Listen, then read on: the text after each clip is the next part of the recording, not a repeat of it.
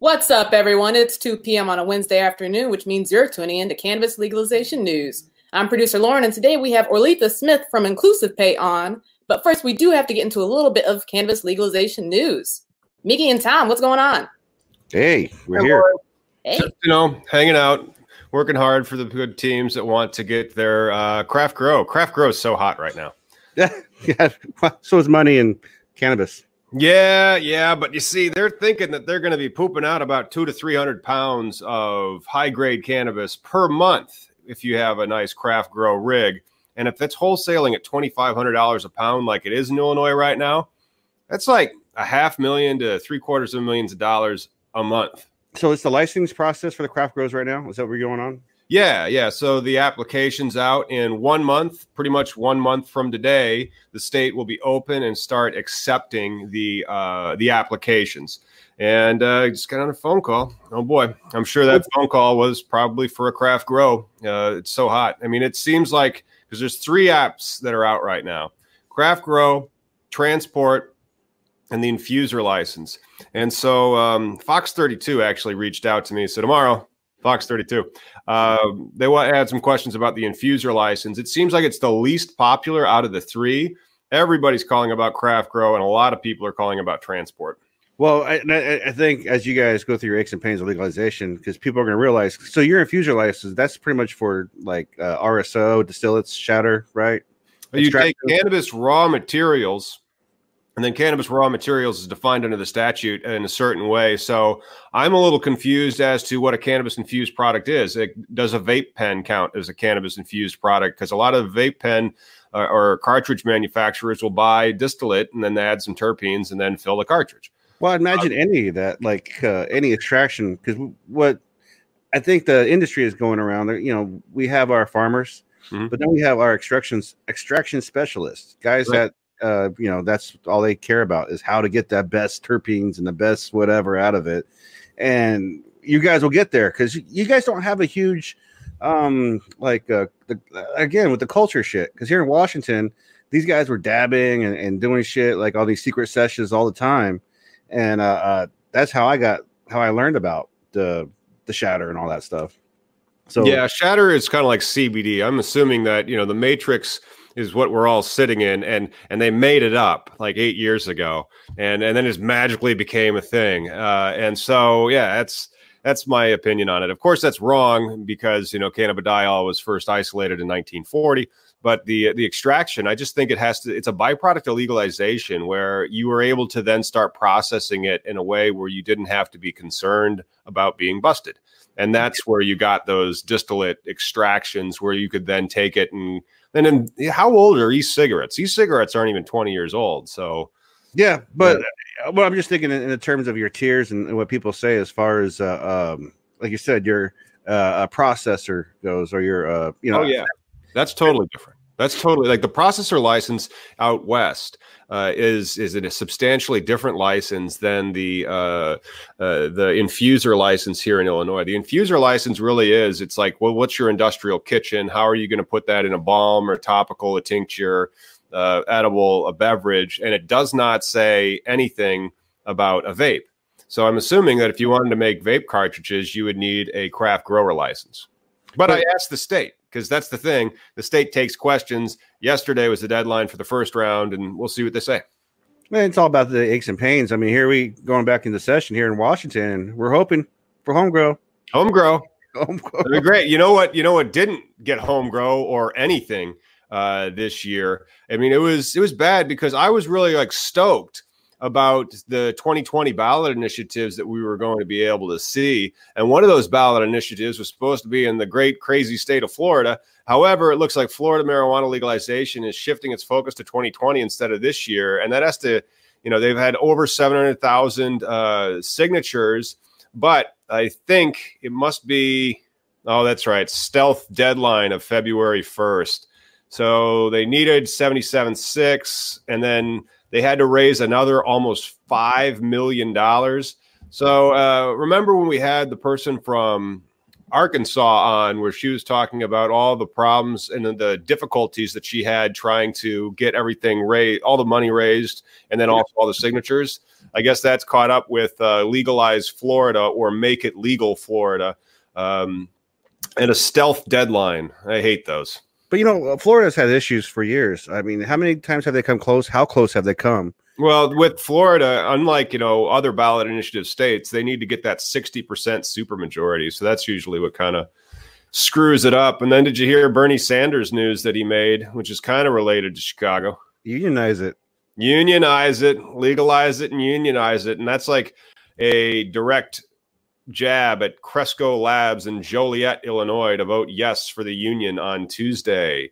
So this is where it's at, though, man. The one positive thing for our recreational law is it gives workers rights, which I'm totally about, Yeah. I it's one of the ways that I've been drafting my operating agreements for the teams that I use, for the social equity.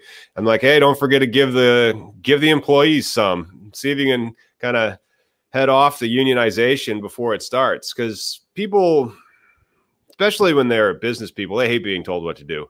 They're like, hey, I gave you the job. Just be happy. Yeah, but, like when it was medical here, you're on a job, you're getting paid on a table, you get hurt, say you cutting your finger trimming or something. There was like, okay, go home and here's a Band-Aid. Now you have rights, at least here in Washington, where it's like, were you under unsafe conditions? Were you, overtime? That's a thing that now they have to abide by. There's something to be said about regulation when it comes to employees, and their rights. But you're right. People with money don't want to fucking be told what to do. People with money hate being told what to do, and they also don't think they have to play by the rules. They're just going to buy their way into whatever they want. Speaking of people and money and politicians, did you see that one that I sent you with the Kansas politician? Kansas politician. I sent you a link, and he argues black people are more likely to become addicted to marijuana because of genetics. That guy was from Kansas? Yeah. Okay. You mean this guy? Yeah. Yeah, that guy does look like a schmuck, doesn't he? Representative Steve Alford. Somebody has to put up with that guy. I bet he's married. Well, the fact is he's got kids, and hopefully his kids don't believe what he believes. But as we talked before, man, Civil War ended, and then, when did America start? When did we start? These people are still alive when lynching happened. This is we're going up a hill still. Here it is. This is this little quote here. Reference a time in the 1930s when marijuana was prohibited. What was the reason they did that? He asked a crowd of about 60 people, none of whom were black. One of the reasons why, I hate to say it, is the African Americans. They were basically users, and they responded the worst off to those drugs. It's basically of their character makeup, their genetics in that. And so basically what we're trying to do is we're trying to do a complete reverse of the people not remembering what's happened in the past. So I guess this guy, this lovely representation of perhaps a human, is trying to make sure that we all remember our racist past. What an idiot! Yeah, it's just the ignorance, It's the Fox News of the fucking America. It's Topeka, Kansas of marijuana policy. Yeah. I got nothing, dude. When you come across this sort of stupid, what do you do? You just kind of hope that he's dumb enough to not look both ways before he walks into oncoming traffic. But and then that guy is a position in power too, and so not only is he an idiot, he's also thinks that he needs to lead people, which is not what people need to do. I'm sorry, I'm sick of being led by idiots that are talking about a plant and they know nothing about it, and those are the ones that are making the rules. Yeah, they're the people that believe that you and I deserve to be in jail for something that I consumed this morning. I made it to work and fucking did everything I'm supposed to do. I know. And then that's the thing. So next Wednesday, I'll be at this thing on the 22nd. It's going to be at the Godfrey Hotel in Chicago, Green and Shy. Hope to see you there. There's going to be a whole bunch of people that also like to smoke cannabis and then go to work and network as well after the day. So it's going to be pretty fun, and I'm looking forward to it. It's a Tony P production. Well, I think the fact that this is $1 billion generating industry. I mean, we're not even fucking around no more. This is billions. And how many legal states do we have? 11. Yeah, with our nation's capital. I mean, we got but the nation's capital, it's legal, but it's not. It's legal, but you can't sell it. Which that's true. So you got no money. In theory, you're not supposed to have any money. There's money being changed in the hands, but there's just no taxes that they're collecting. And then Illinois, I think, has busted over $20 million now in sales in the first 2 weeks. And did you guys have any robberies or anything that happened so far? Yep, there was a robbery up in the Chicagoland area. Yeah, I don't think it was very successful, but that's where the money and the weed is. And so that's one of the problems with using all cash. If they were able to use their debit card, I'm sure that, yes, there would still be some cash, but I bet it'd be like a fifth of the cash that they have right now. Because you ring up your cannabis bill and it'll be, $100. You'd see receipts of people that were showing how much the taxes were. And it was obscene, like the amount of taxes. So if you want to buy like shatters or butters or vape cartridges, those are going to be the things that are taxed the highest because they're the concentrates. But the fact that you have a purely cash only business is just drawing in that element. Here in Washington, they recently just took because they had a map. They had all the locations of dispensaries and grows on a map. They just took it down because they felt that it was making them a target, which in a sense it is, Yeah. But, if they had some sort of, like you said, use of ATM or bank, use their plastic, but how would you do that? Oh, that one is a very difficult situation because there's merchant codes and cannabis can't get a merchant code.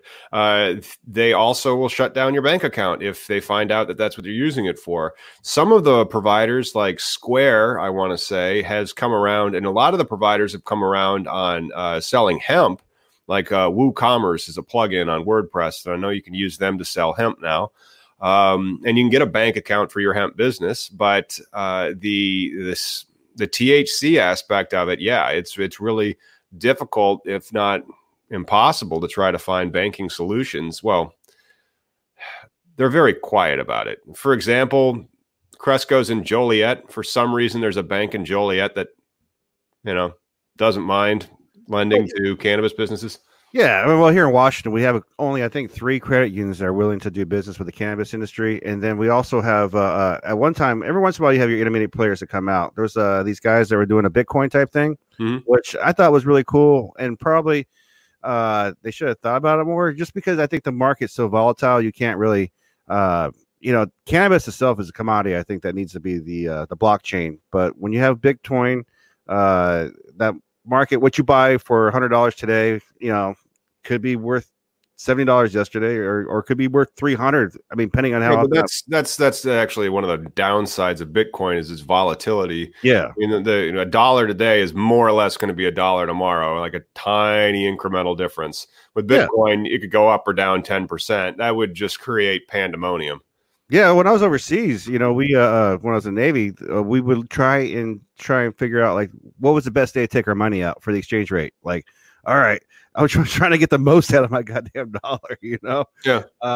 But that's where it's always going to be safe, whereas opposed to like a Bitcoin that's very fluctuating type things. But who else could answer that question? Who could? I believe our guest today. Well, we should bring the guest on. Hey, Arlita, what's going on? Hi, how are you guys? Great to be here today. Thanks for coming on. Good to have you.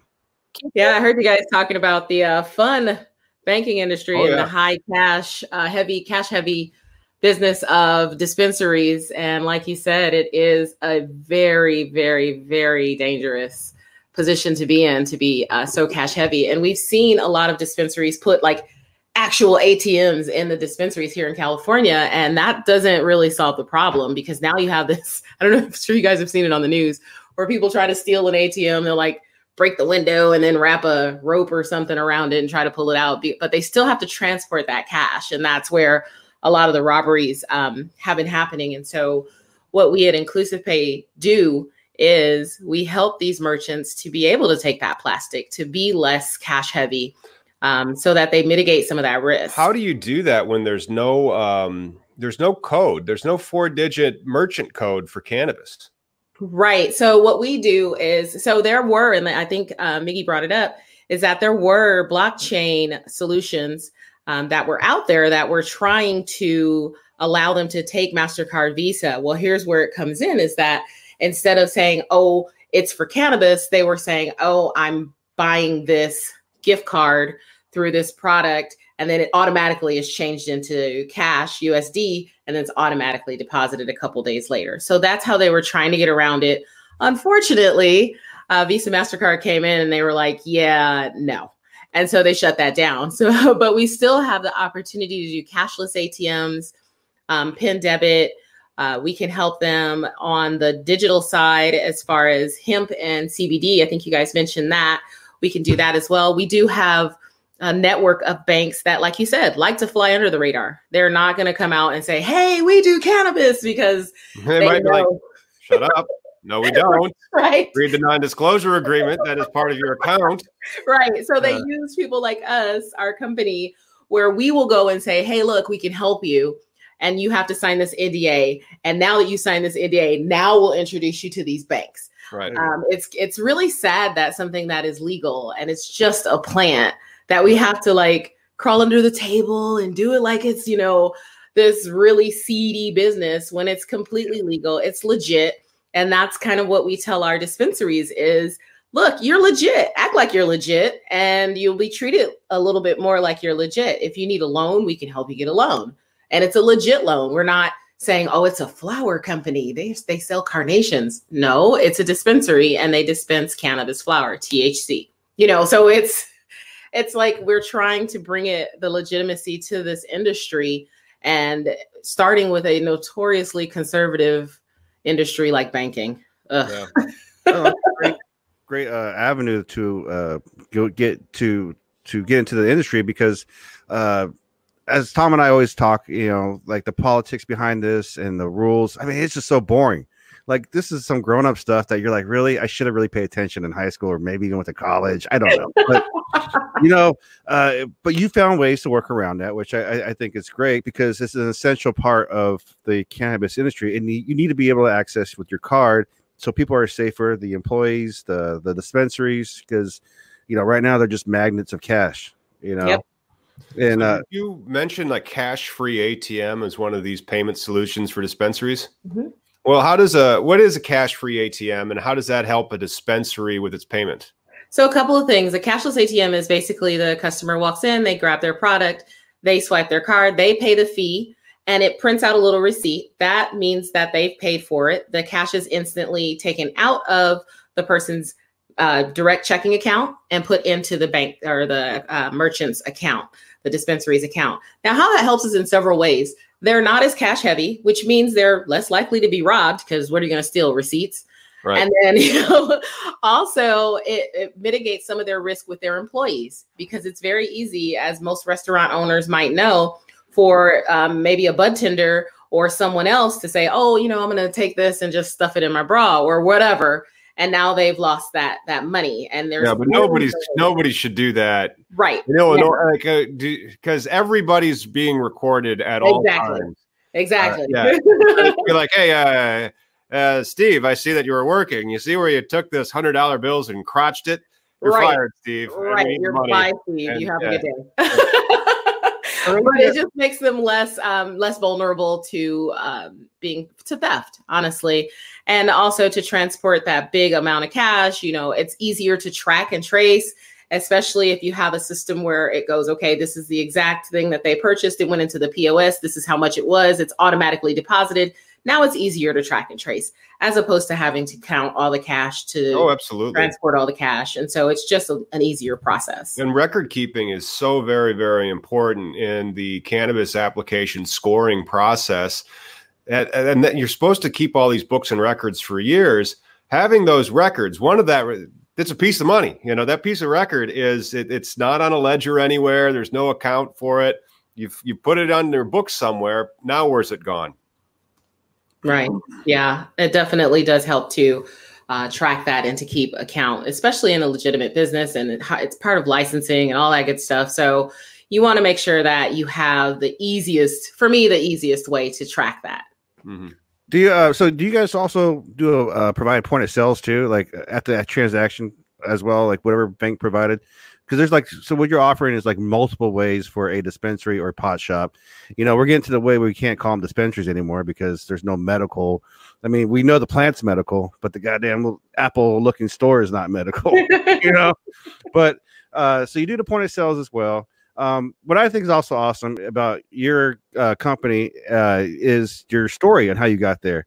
Right, like, so you're a wellness person. You had your what is it called again? I'm sorry. Yeah, it was Better Meal Plans, and we come from the wellness industry. And it's so funny because a few years back when we got into it was that we were writing about all these great things that were coming to light with the plant, with CBD, with cannabis, and we wrote about CBD specifically because it helps people with a lot of things. And so we wrote about it and what they said it could do. And now, mind you, we're selling meal plans at this point. And we were writing about it and we got shut down by our payment processor because we wrote about CBD and some of the benefits. And so we were like, what the hell? What do you mean we can't write about some of the health benefit on our own blog, on our own site that we pay for? And so we were like, oh, so you're doing this to us. You must really be hitting hard on the people who are growing, on the people who are dispensing. And so at that point, before we even got into that, we were thinking about, we were looking into opening a credit union that was specifically aimed at cannabis. And since we were both in legal states. And so we had already started down that path and we were like, oh, this is what you want to do to us. Oh, let's take this way. So we went, we took it as an omen that we were supposed to get into that industry a lot sooner. But a credit union, I thought they had huge capital requirements. They do. To be able to begin one of those. So who's sitting on the $25 million or something? Who's bankrolling that? Well, just to start the credit union was $3 million.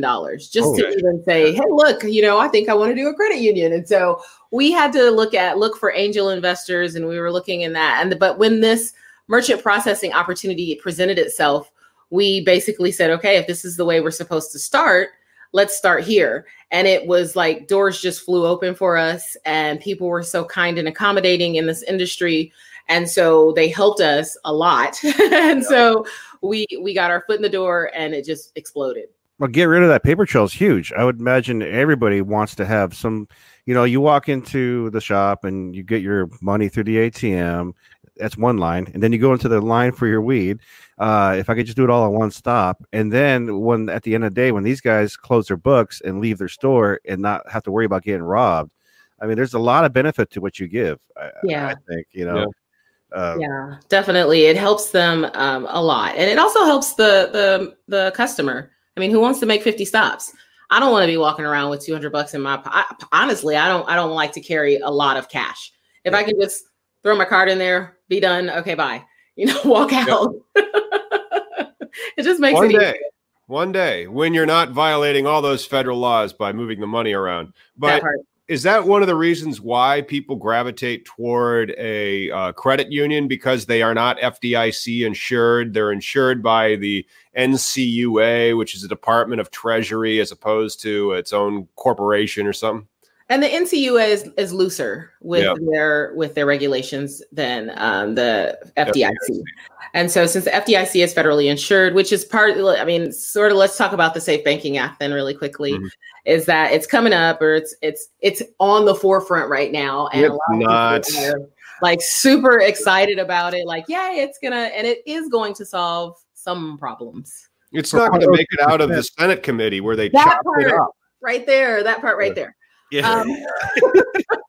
But, let's say that a pig sprouted some wings and flew from LA to, Chicago, and it passed.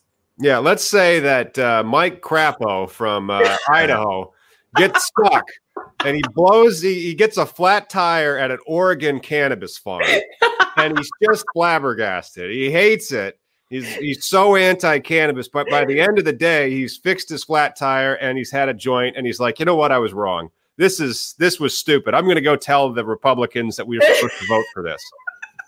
A man can dream, Damn right. I mean, let's say that happened and it was true. Yeah. And the Safe Banking Act passed. It still doesn't make cannabis federally legal. It's still not legal. And so it might make it easier to get a bank account.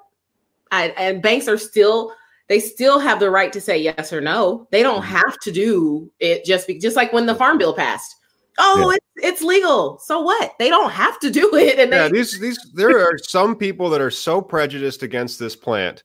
Like Oakland, Illinois is the exact opposite of Oakland, California. Oakland, Illinois banned all cannabis businesses, which they're allowed to do. And then it also banned all hemp farming, which I don't think it can do. No. The Department of Agriculture in Washington, D.C., and then also the Department of Agriculture in the state of Illinois said, yeah, you can have this. This is legal. If you can farm it on a farm, you're allowed to farm it. It's just, I have a friend who's a master grower and he relocated to Illinois to attempt.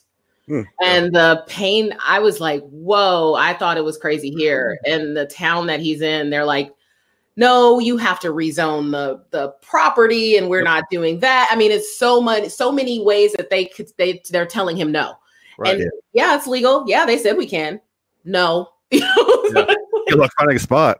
We're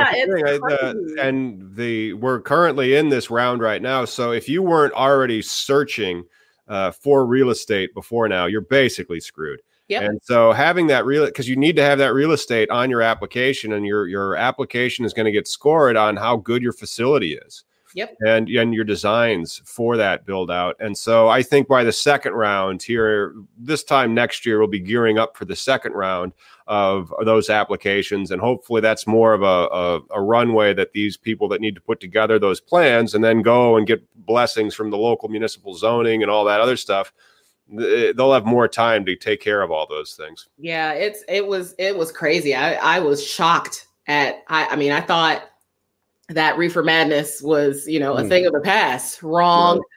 One of the when they voted on it this past June and it passed, one of the Senate Republicans did the frying pan and egg thing, like on C-SPAN or whatever the Illinois equivalent of C-SPAN is. This is your brain on drugs, smashed it.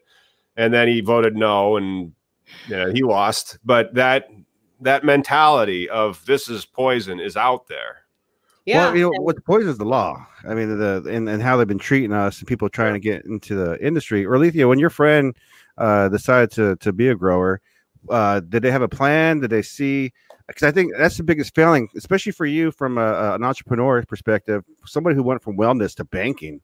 I mean, that's out of my wheelhouse. But what was your plan? How did you manage to okay, this is what we're going to do and if I can follow through with it, man? Well, I'm a serial entrepreneur, so it wasn't my first business and they're all over the place. They're not all in the same vein. Every single business that I've ever started has been in a different industry. And that's part of just who I am as a makeup. I just love different things and I don't like being pigeonholed. So as an entrepreneur, I don't have to be pigeonholed. If I were to work in corporate America, as I came from in HR, as a training manager, I had to be a training manager. I couldn't do anything else.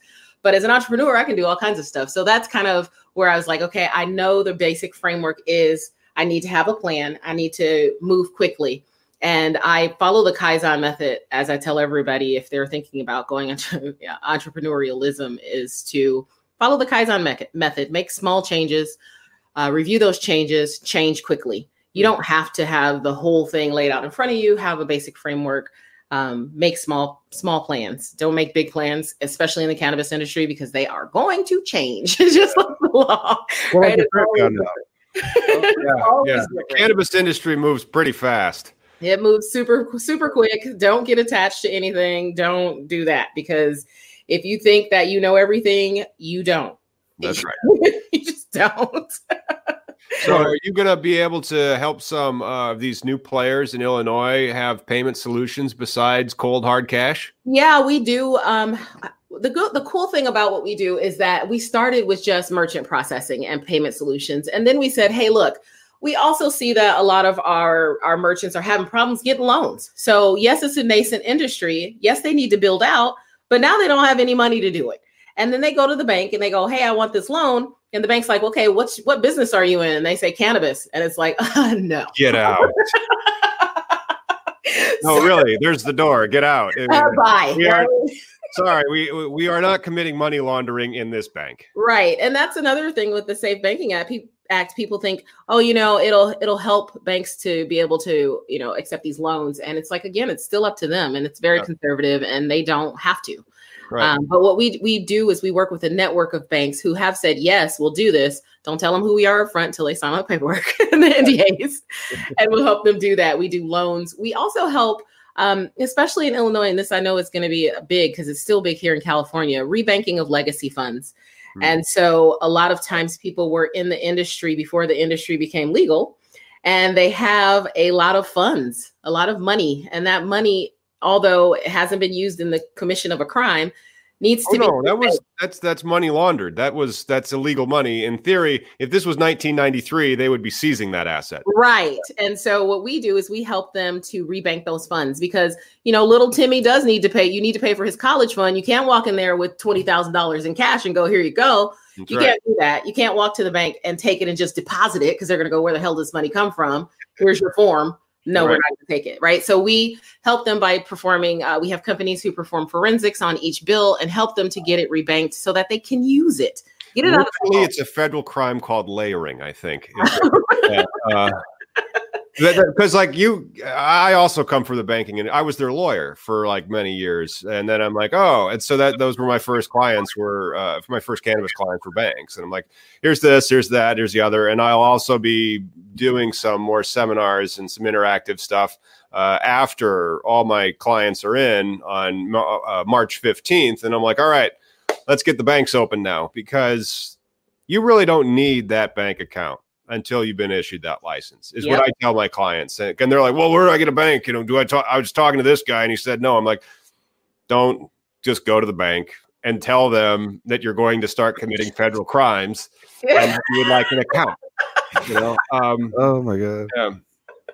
But, some people will do that.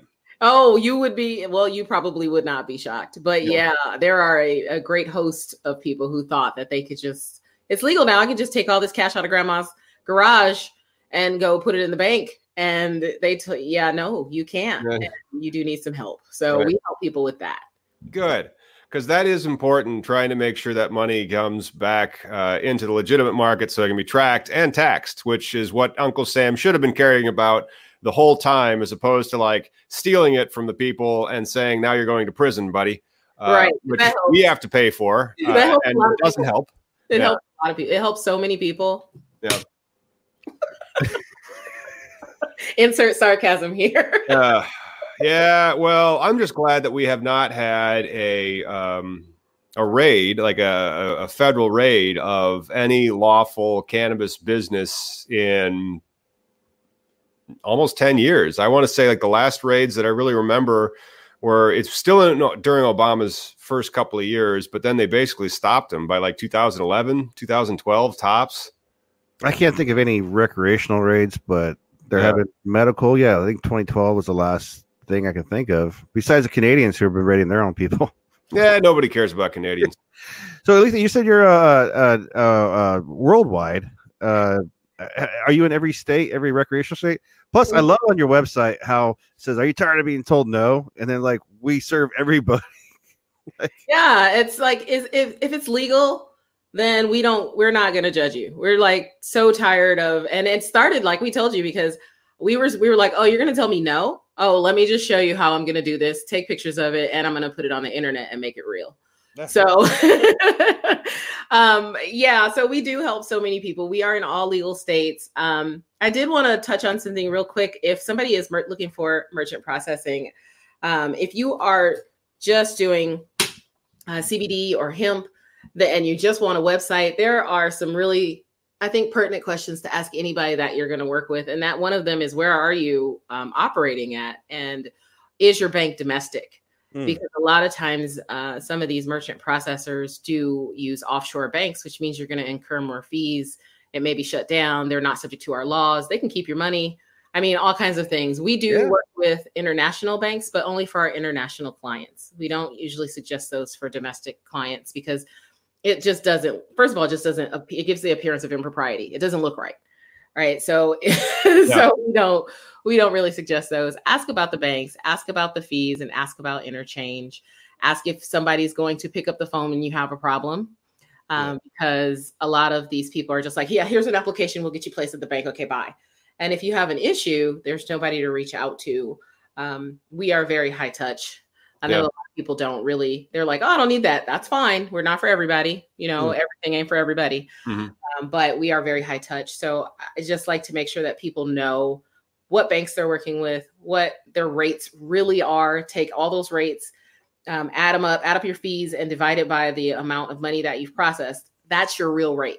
So and cannabis is a juiced rate, right? They're higher than other. Are they double? Are they triple? How high are the rates for the cannabis industry? It is high risk. Let's just to be real, it is high risk. CBD is high risk still, even with the FDA saying what they've said recently. It's still high risk.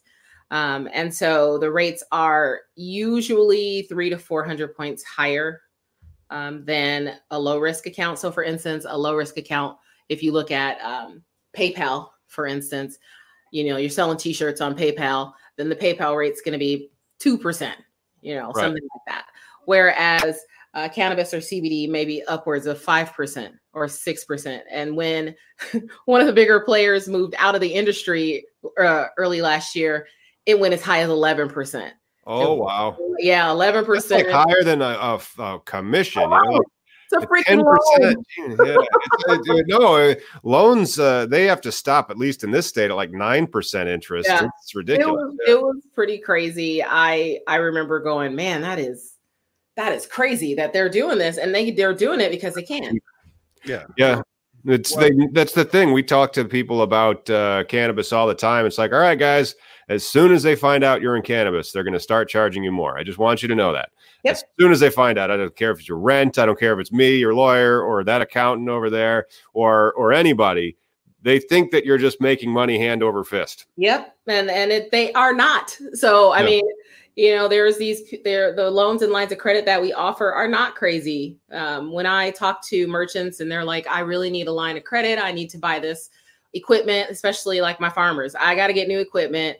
It's almost harvest time, and I can't go to the bank and get a loan. So I usually tell them, here's the line of credit. Here's how it's going to work. The interest, 0 interest for 12 to 18 months. Mm-hmm. And they are going to have an origination fee of like 9%, but that's it. And then you have this line of credit open forever. And it's like, oh, I can have that. Yeah. And you can use it for whatever you need to use it for. Well, I think you make a great point too about ask about, the person's banking experience or banking locations. As far as you guys have a brick and mortar in Oregon. We're in Oregon. Our headquarters is in Oregon, and I am local. I'm in our Los Angeles office. And so I love it here. I'm not leaving. I don't like cold. So I'm not going anywhere else. I'm going to be here. Plus, right there in LA. Yeah, we're right here in LA. And so we love being in legal space. So it looks kind of bright though, where you're sitting. Now, is that like the sun? Yes. Yeah, I've heard of this. I open my windows as soon as I walk in my office. I open every window, every blind, every window. You just like to let all the gray winter skies in. That's what it is. It's what it is. It is. I'm going to look at my phone and tell you the temperature just because I know it's going to make you feel really warm and fuzzy. No, don't make me compare. I'll get the Weather Channel app from Illinois out. You're going to blow your mind here. Yeah. It's 65 and hazy today, which is a little chilly for us here in LA. So are you guys wearing like scarves and stuff? I do have on fleece leggings, which is really funny that you said that. I'm cold. Yeah. I'm like, it's a little chilly. It's 42 and cloudy here. I tell you. I beat you. Oh, yeah. Yeah, we're 35. We got 2 inches here. It's snowpocalypse already. Oh my gosh. Oh my God. All because Seattle didn't beat Green Bay. Wow. That's payback. That was a low blow. I really wish you would have beat them, though. Just saying. Yeah, me too. Me too. So you're not operating in Wisconsin because they don't have medical cannabis at all there. Yeah. But, are you guys going to be expanding into? You said Illinois, Missouri is coming online with medical.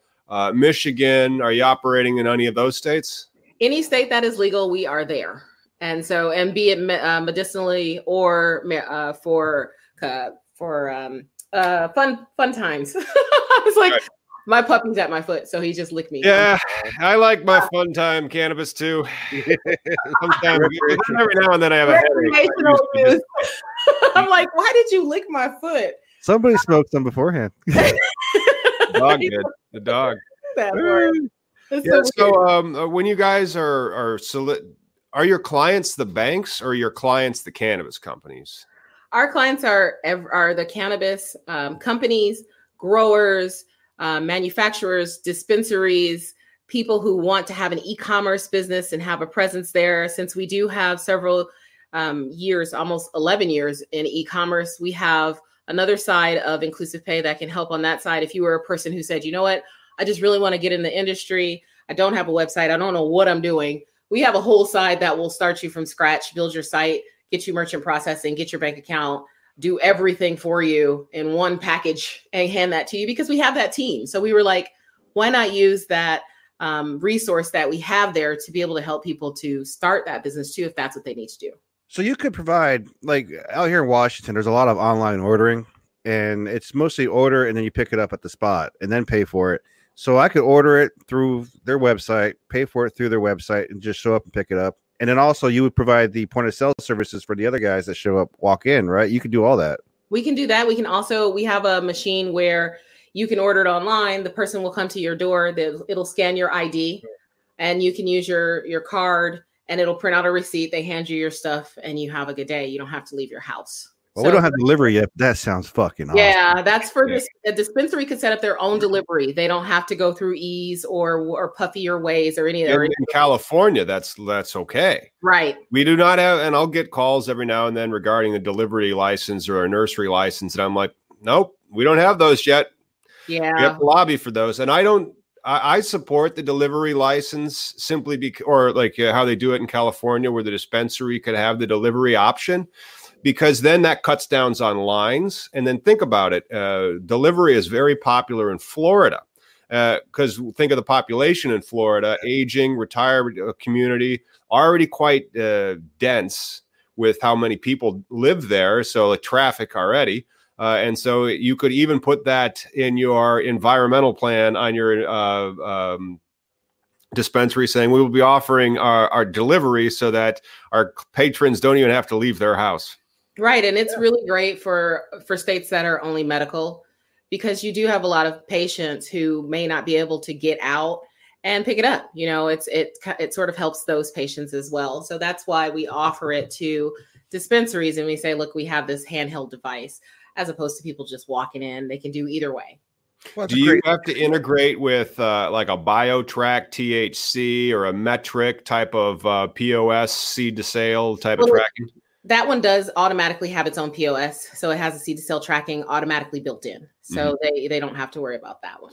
But then like in Illinois, we have our preferred vendor or our state approved one that's going to track it like it's BioTrack. And then things need to be integrate into that. So then do you need any integration so that you can be state law compliant? Well, that particular software does integrate with a bunch of different POSs. If you are just using the cashless ATM, it is just the regular Deja Vu terminal. And so it'll plug into whatever you're using. No. One of the first YouTubes I did almost 2 years ago now was on using a cashless ATM for using a credit card to purchase your cannabis. And interestingly enough, it was when I was at the last firm that I was at, and another bank attorney that I worked, because all the bank lawyers hung out at this firm, her daughter was in Oregon, and she said no, and she had just visited her, and it was after legalization, so it was an adult use purchase where she used her card, and I'm like, I bet it was a cash-free ATM. Yep, it definitely was, and sometimes dispensary owners will say, I don't want to charge my customers that fee. They can take the fee and eat it themselves if they want to. Would that be considered cost of goods sold and they could deduct it though? Exactly. Yeah. So, I mean, they could call, their fees. They could lump it into that. They can do it however they want to do it if they don't want their customer to have to pay the fee. The fee usually ranges between $2 and $4. If somebody is saying it's like $6, it's usually because they've marked it up and they are pocketing the extra, honestly.